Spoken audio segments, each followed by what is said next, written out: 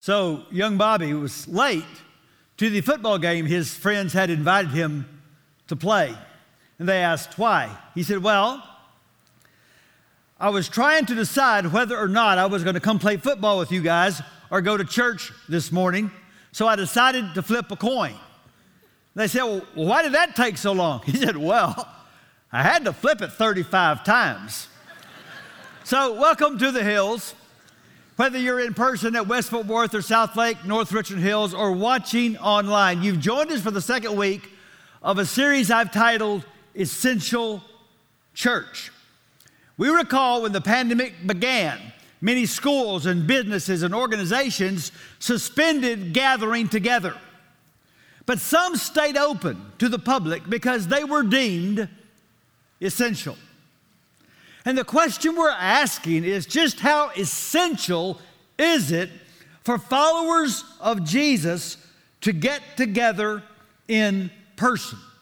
Now, the reality is, before the pandemic, there was already a well-researched decline in church attendance among people in our country. The pandemic has only accelerated what was already happening. Let me be clear, though, this is not true in the rest of the world, especially in nations that are more impoverished, in nations where it's actually dangerous to be a Christian. Church attendance is booming. Someone sent me this picture last week of a church in the Philippines, and they had a flood, and it didn't keep people from coming to church. Now, in our country, if you have a hint of rain, church attendance plummets. But I'm just saying, in most of the world, church attendance is doing quite well. But in our culture, it's declining. And there are many reasons for this. One of them is the advent of online church. Now, I made it real clear last week, I'm a big fan of the blessing of offering people resources from a church online. I know of people who, for physical reasons, can't even leave their home. What a blessing they can watch church online. I understand there are people right now who, taking care of others and with underlying conditions, need to be away from crowds at this moment. I get that. I'm thankful that there are members of the military around the world who are blessed by watching our church online. I'm thankful that there are missionaries around the world every week who worship in their new language, and then in the evenings they can get around a screen and they can worship in their native language watching the Hills online. I'm thankful for all of this. But I said last time and I say today, what is vital for some should not become normal for most. I believe it is essential for every follower of Jesus to be actively engaged in the kind of Christian community that demands presence. And when you think about it, we believe that in other areas of our life. How many of you would be okay with your mate saying, honey, I travel so much during the week, and it's so exhausting to make another trip to come home to see you and the kids on the weekend. So I'm just going to FaceTime. It's the same thing. I get to see everybody, right? So we'll just FaceTime and I won't actually come home. You would not be okay with that.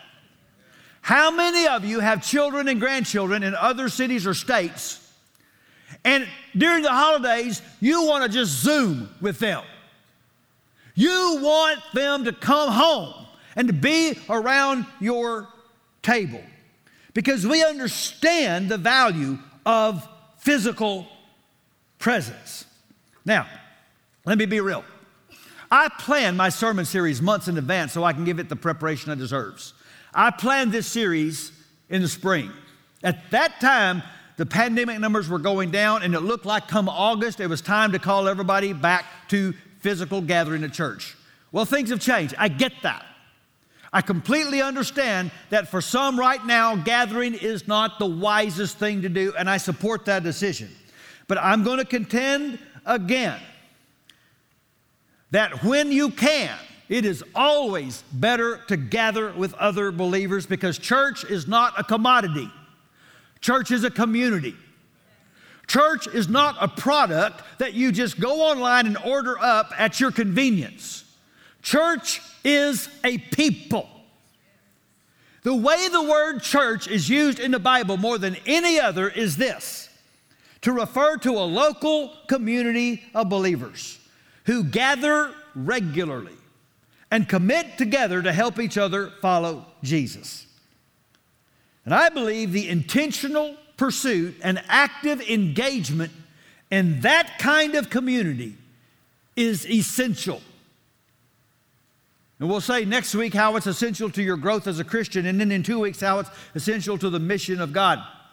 But what I want to do today is contend it is absolutely essential to your faith.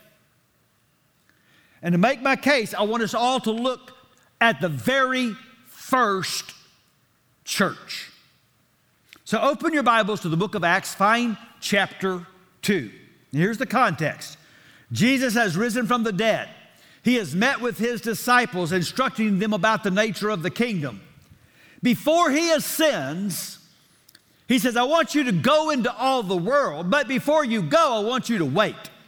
I want you to go to Jerusalem and wait for the coming of the Holy Spirit. So Acts 2 verse 1 starts like this. When the day of Pentecost came, they were all together in one place. That's important. The Holy Spirit came when they were all together. In fact, when you read Acts 2, it's significant how many times you read this word, together. You see, the decision to follow Christ is a personal decision. But following Christ is always a communal journey. I'm going to make a bold statement. I know there are such things as Christ-less churches. I know that. But nowhere in the New Testament can you find such a thing as a church-less Christian. And so, the Spirit comes. The people gather around the disciples. Peter takes this opportunity to preach Jesus. How he's the one the prophets announced. How he's risen from the dead. How he has ascended and now sits on the throne at the right hand of God. And it's Jesus who has poured out this Holy Spirit, and it's this Jesus you killed. Many hearts are touched and they say, what do we do? And Peter says, you need to repent. And you need to be baptized. You're publicly declaring you believe in Jesus. And you will receive forgiveness of your sins. And you'll receive the gift of this Holy Spirit. Now, let's keep reading. Verse 41. Those who accepted his message were baptized.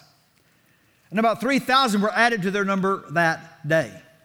They devoted themselves to the apostles' teaching and to fellowship, to the breaking of bread and to prayer. Everyone was filled with awe at the many wonders and signs performed by the apostles. And all the believers were together. And they had everything in common. They sold property and possessions to give to anyone who had need. Every day they continued to meet together in the temple courts. They broke bread in their homes and ate together with glad and sincere hearts, praising God and enjoying the favor of all the people. And the Lord added to their number daily those who were being saved.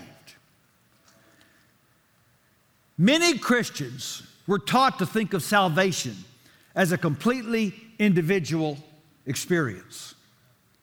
But we just read in Scripture that salvation is a community-creating event. That to be saved is instantly to be in a family. That people are saved individually, but nobody is saved independently. Because Jesus' mission is bigger than just the salvation of persons. His mission is the formation of a new family. You read the teachings of Jesus, he's not just promoting spirituality. He is producing a radically different society. And I'll say again, the New Testament simply knows nothing of following Jesus as a solo sport. that in fact what we just read in Acts 2 shows us that belonging is essential to believing. The very first time we read the word believers, it says all the believers were together. They devoted themselves to the apostles' teaching and to fellowship, to the breaking of bread and to prayer. And here's the thing. It says they devoted themselves to 4 things, and we all agree 3 of them are non-negotiable. We would all agree Christians need to be devoted to the apostles' teaching, to sound doctrine, to the truth of the word. We would all agree Christians need to be devoted to breaking of bread, to taking communion, to remembering the death and resurrection of Jesus. We would all agree Christians should be devoted to prayer. But it doesn't say they were devoted to 3 things.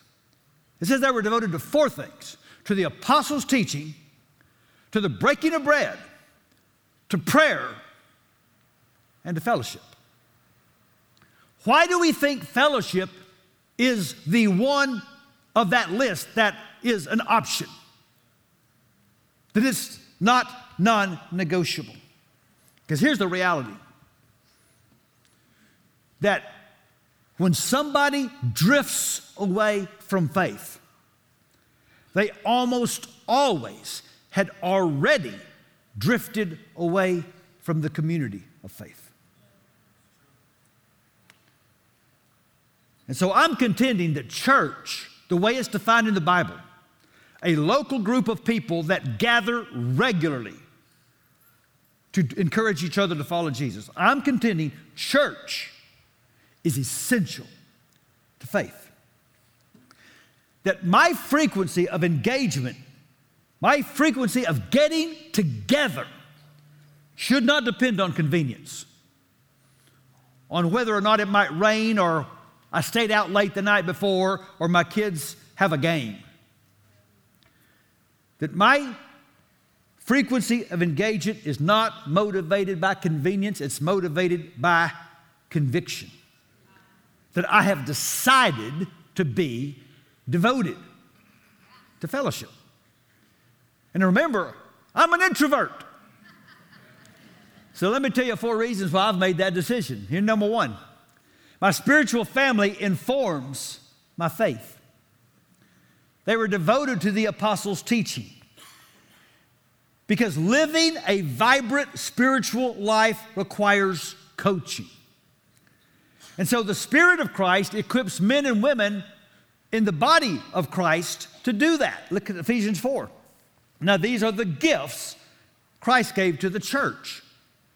The apostles, the prophets, the evangelists, and the pastors and teachers.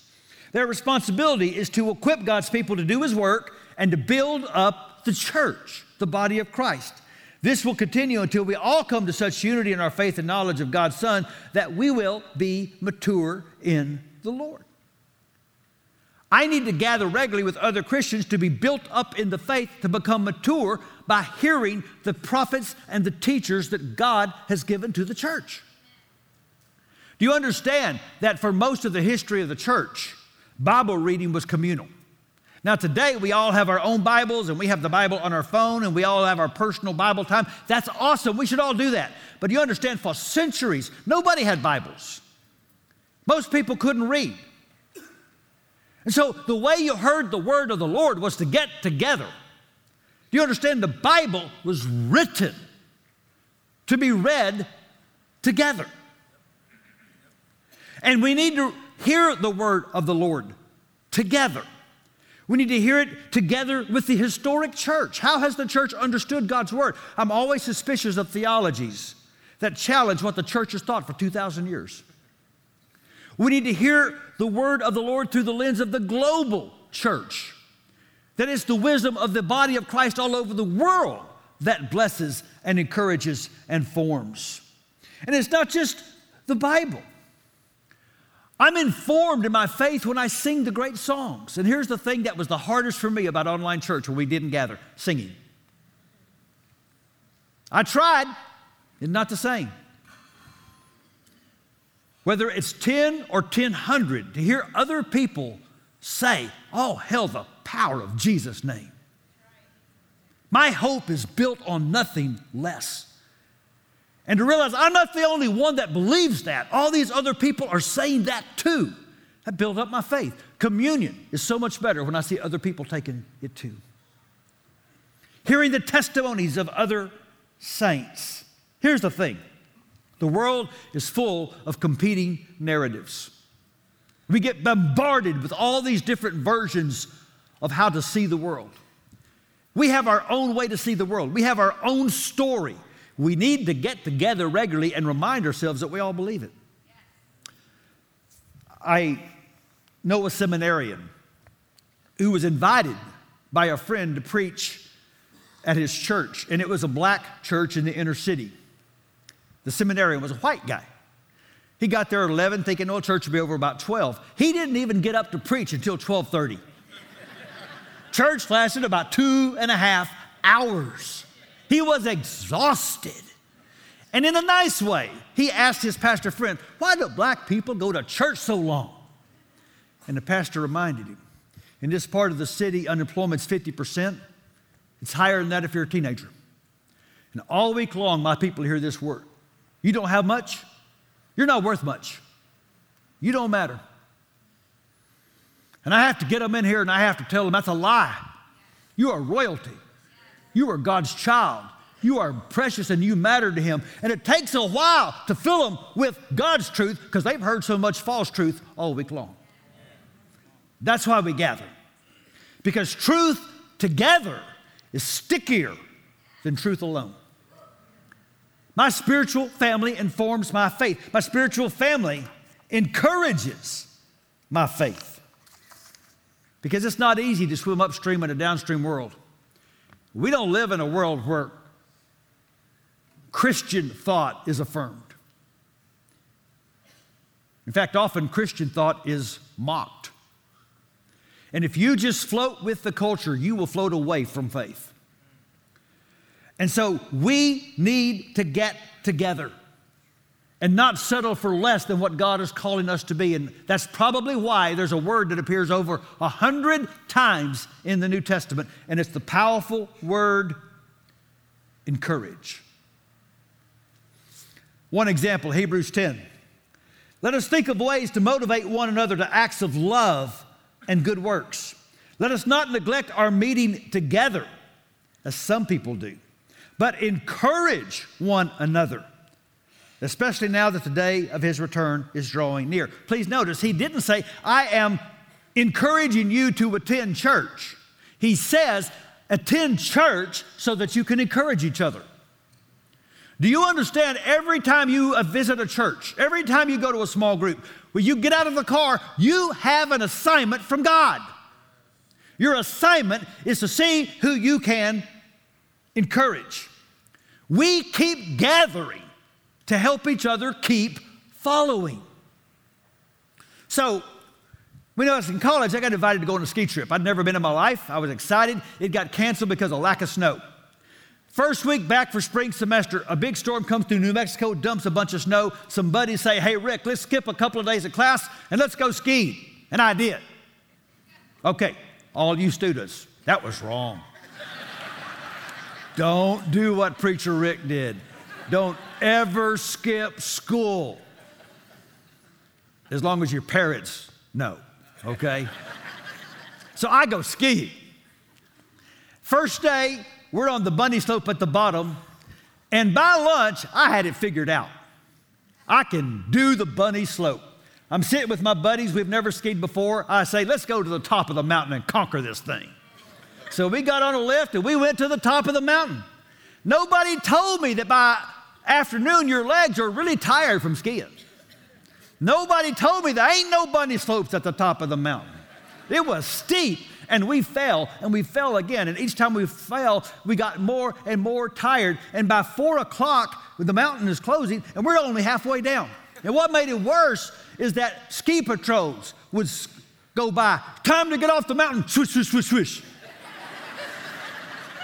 And a couple of minutes later, time to get off the mountain. Swish, swish, swish, swish. If I could have tripped one of those guys, I would have done it. I didn't need to be told to get off the mountain. I wanted off the mountain. What I needed was someone to come alongside and help me. Do you know the word encourage literally means to come alongside? And by the way, the best way to do that is usually in smaller groups. Now, they met in temple courts. They had their big praise times, but they met in homes. Because typically, it's in that smaller group that you can get more real about where you need some encouragement. You know who knows that is people in recovery. People in recovery know I can't get free by myself. This last summer, we launched Celebrate Recovery at our church, led by Ryan Young and his great team. It's off to an amazing start. And already we're seeing people come to faith. This past Thursday night, our evangelist, E.J. Brown, baptized another man who said, I can't get free by myself. I need Jesus and I need people. Okay? Now here's the thing. We're all in recovery. The people at CR are just honest enough to admit it. We're all in recovery. We all need people in our life we can be real with. I understand why, because of the pandemic, most of our small groups stopped meeting. I get that. I understand for some it's still not time. But let me be very, very clear. Every member of our church needs to be in a community group or an equip group or a recovery group. Every one of us. You need to go to thehills.org/groups and find out how you can get connected to a group of people committed to encouraging your faith. Every time you gather, you have an assignment. Gathering in my family informs and encourages my faith. One more thing, it exercises my faith. Because family is expensive. Fellowship is costly. You want to have real community, you're going to have to sacrifice your time, your money, your energy, your service. I think it's significant. In Acts 2 and later in Acts 4, we get the best picture of what the first church was like. And in both those passages, a lot of space is given to how generous they were. Acts 4, for example, says, all the believers were united in heart and mind, and they felt that what they owned was not their own. So they shared everything they had. Fellowship trumped ownership. Now here's a truth over 40 years of preaching has taught me. Follow the money if you want to find out who's serious about following Jesus. And by the way, I didn't say that, Jesus did. Nothing exercises my faith more than the daily decision, where am I going to invest the best part of me? My money, my time, my energy.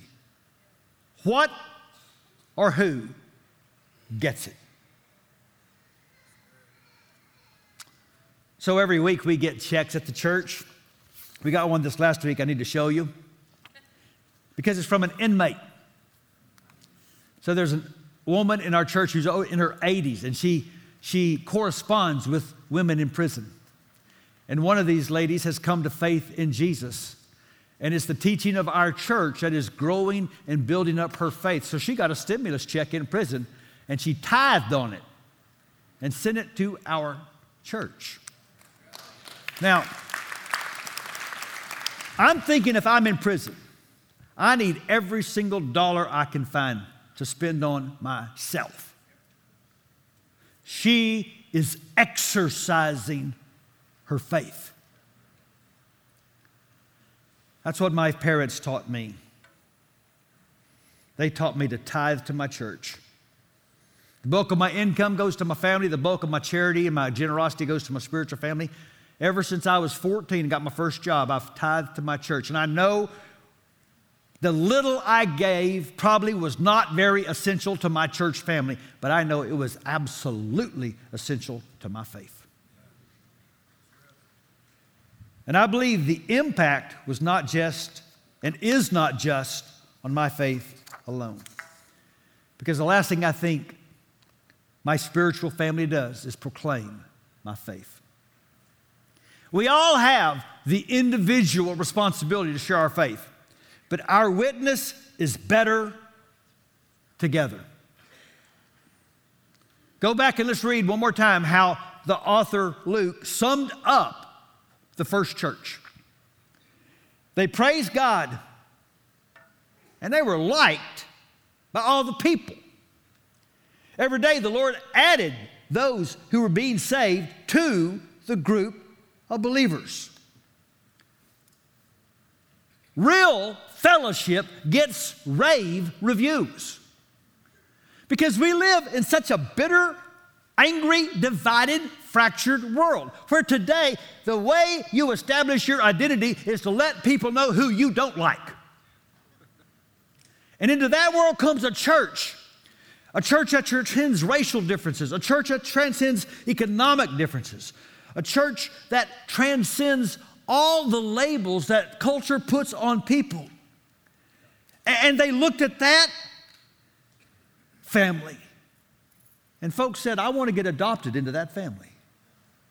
And every single day, someone was getting baptized because the church was proclaiming the faith. Now, there's lots of ways for our church to shine our light in our community. In fact, when we roll out our new vision next month, you're going to be shocked at all the different ways we can do good in our neighborhood.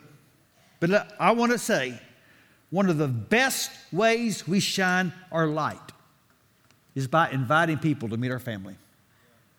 And the single thing that has grieved me most during the pandemic is we used to do that a lot. We used to every single week bring friends to our church family. We used to see people every week getting baptized. And that's really slowed down. I understand why. But I'm praying it doesn't last much longer. There's something really winsome and attractive and evangelistic about introducing people to what God's family is like.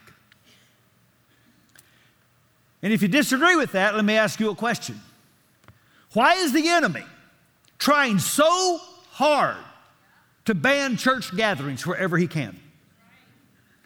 Why in any nation on earth where he can is he making it illegal or dangerous for churches to meet? Because Satan knows every time we meet, we witness. I've got a good example of that to show you. You might recall in 2017, 2 churches in Egypt were bombed. ISIS took credit. 45 of our fellow believers in Jesus were killed. You can see the blood-stained pews. They chose Palm Sunday to make a statement that they don't want the message of the resurrected Christ on Easter to gain any traction in their country. And so the message was clear. You better stay home on Easter. It might cost you your life. So let me show you what next Easter looked like.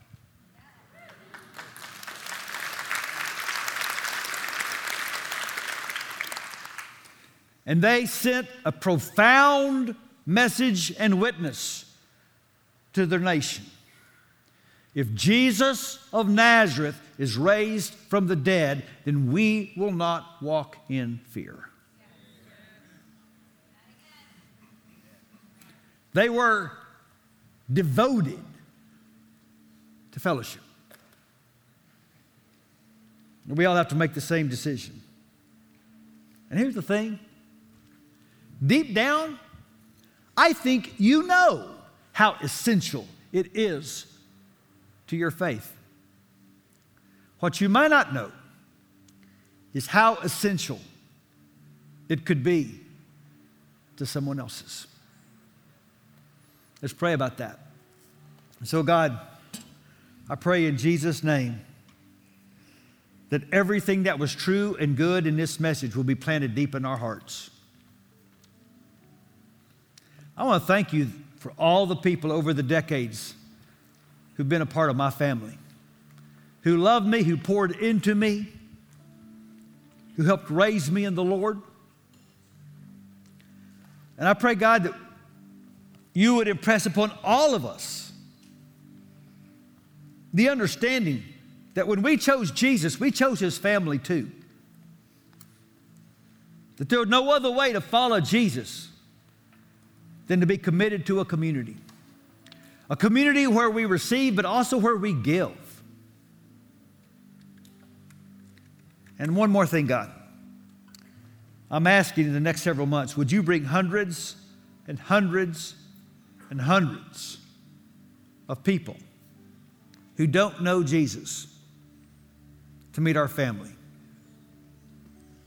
Because we're praying that if they meet us, they'll meet him. We pray this in his name and for his glory. Amen.